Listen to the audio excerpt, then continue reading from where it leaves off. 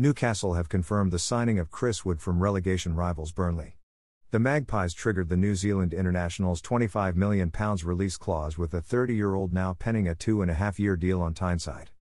The Star, Newcastle's second signing of the January window following the capture of Kieran Trippier from Atletico Madrid, will wear the number 20 shirt and is likely to make his debut against Watford on Saturday.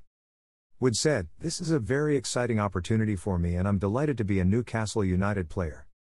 I have played at St James Park a few times and it's an amazing place, so to have the chance to represent this club with those incredible supporters behind me and my teammates is very special. The club and manager have been first class during this process, and I really can't wait to get onto the pitch and repay the faith they have in me, especially with a vital part of the season ahead of us."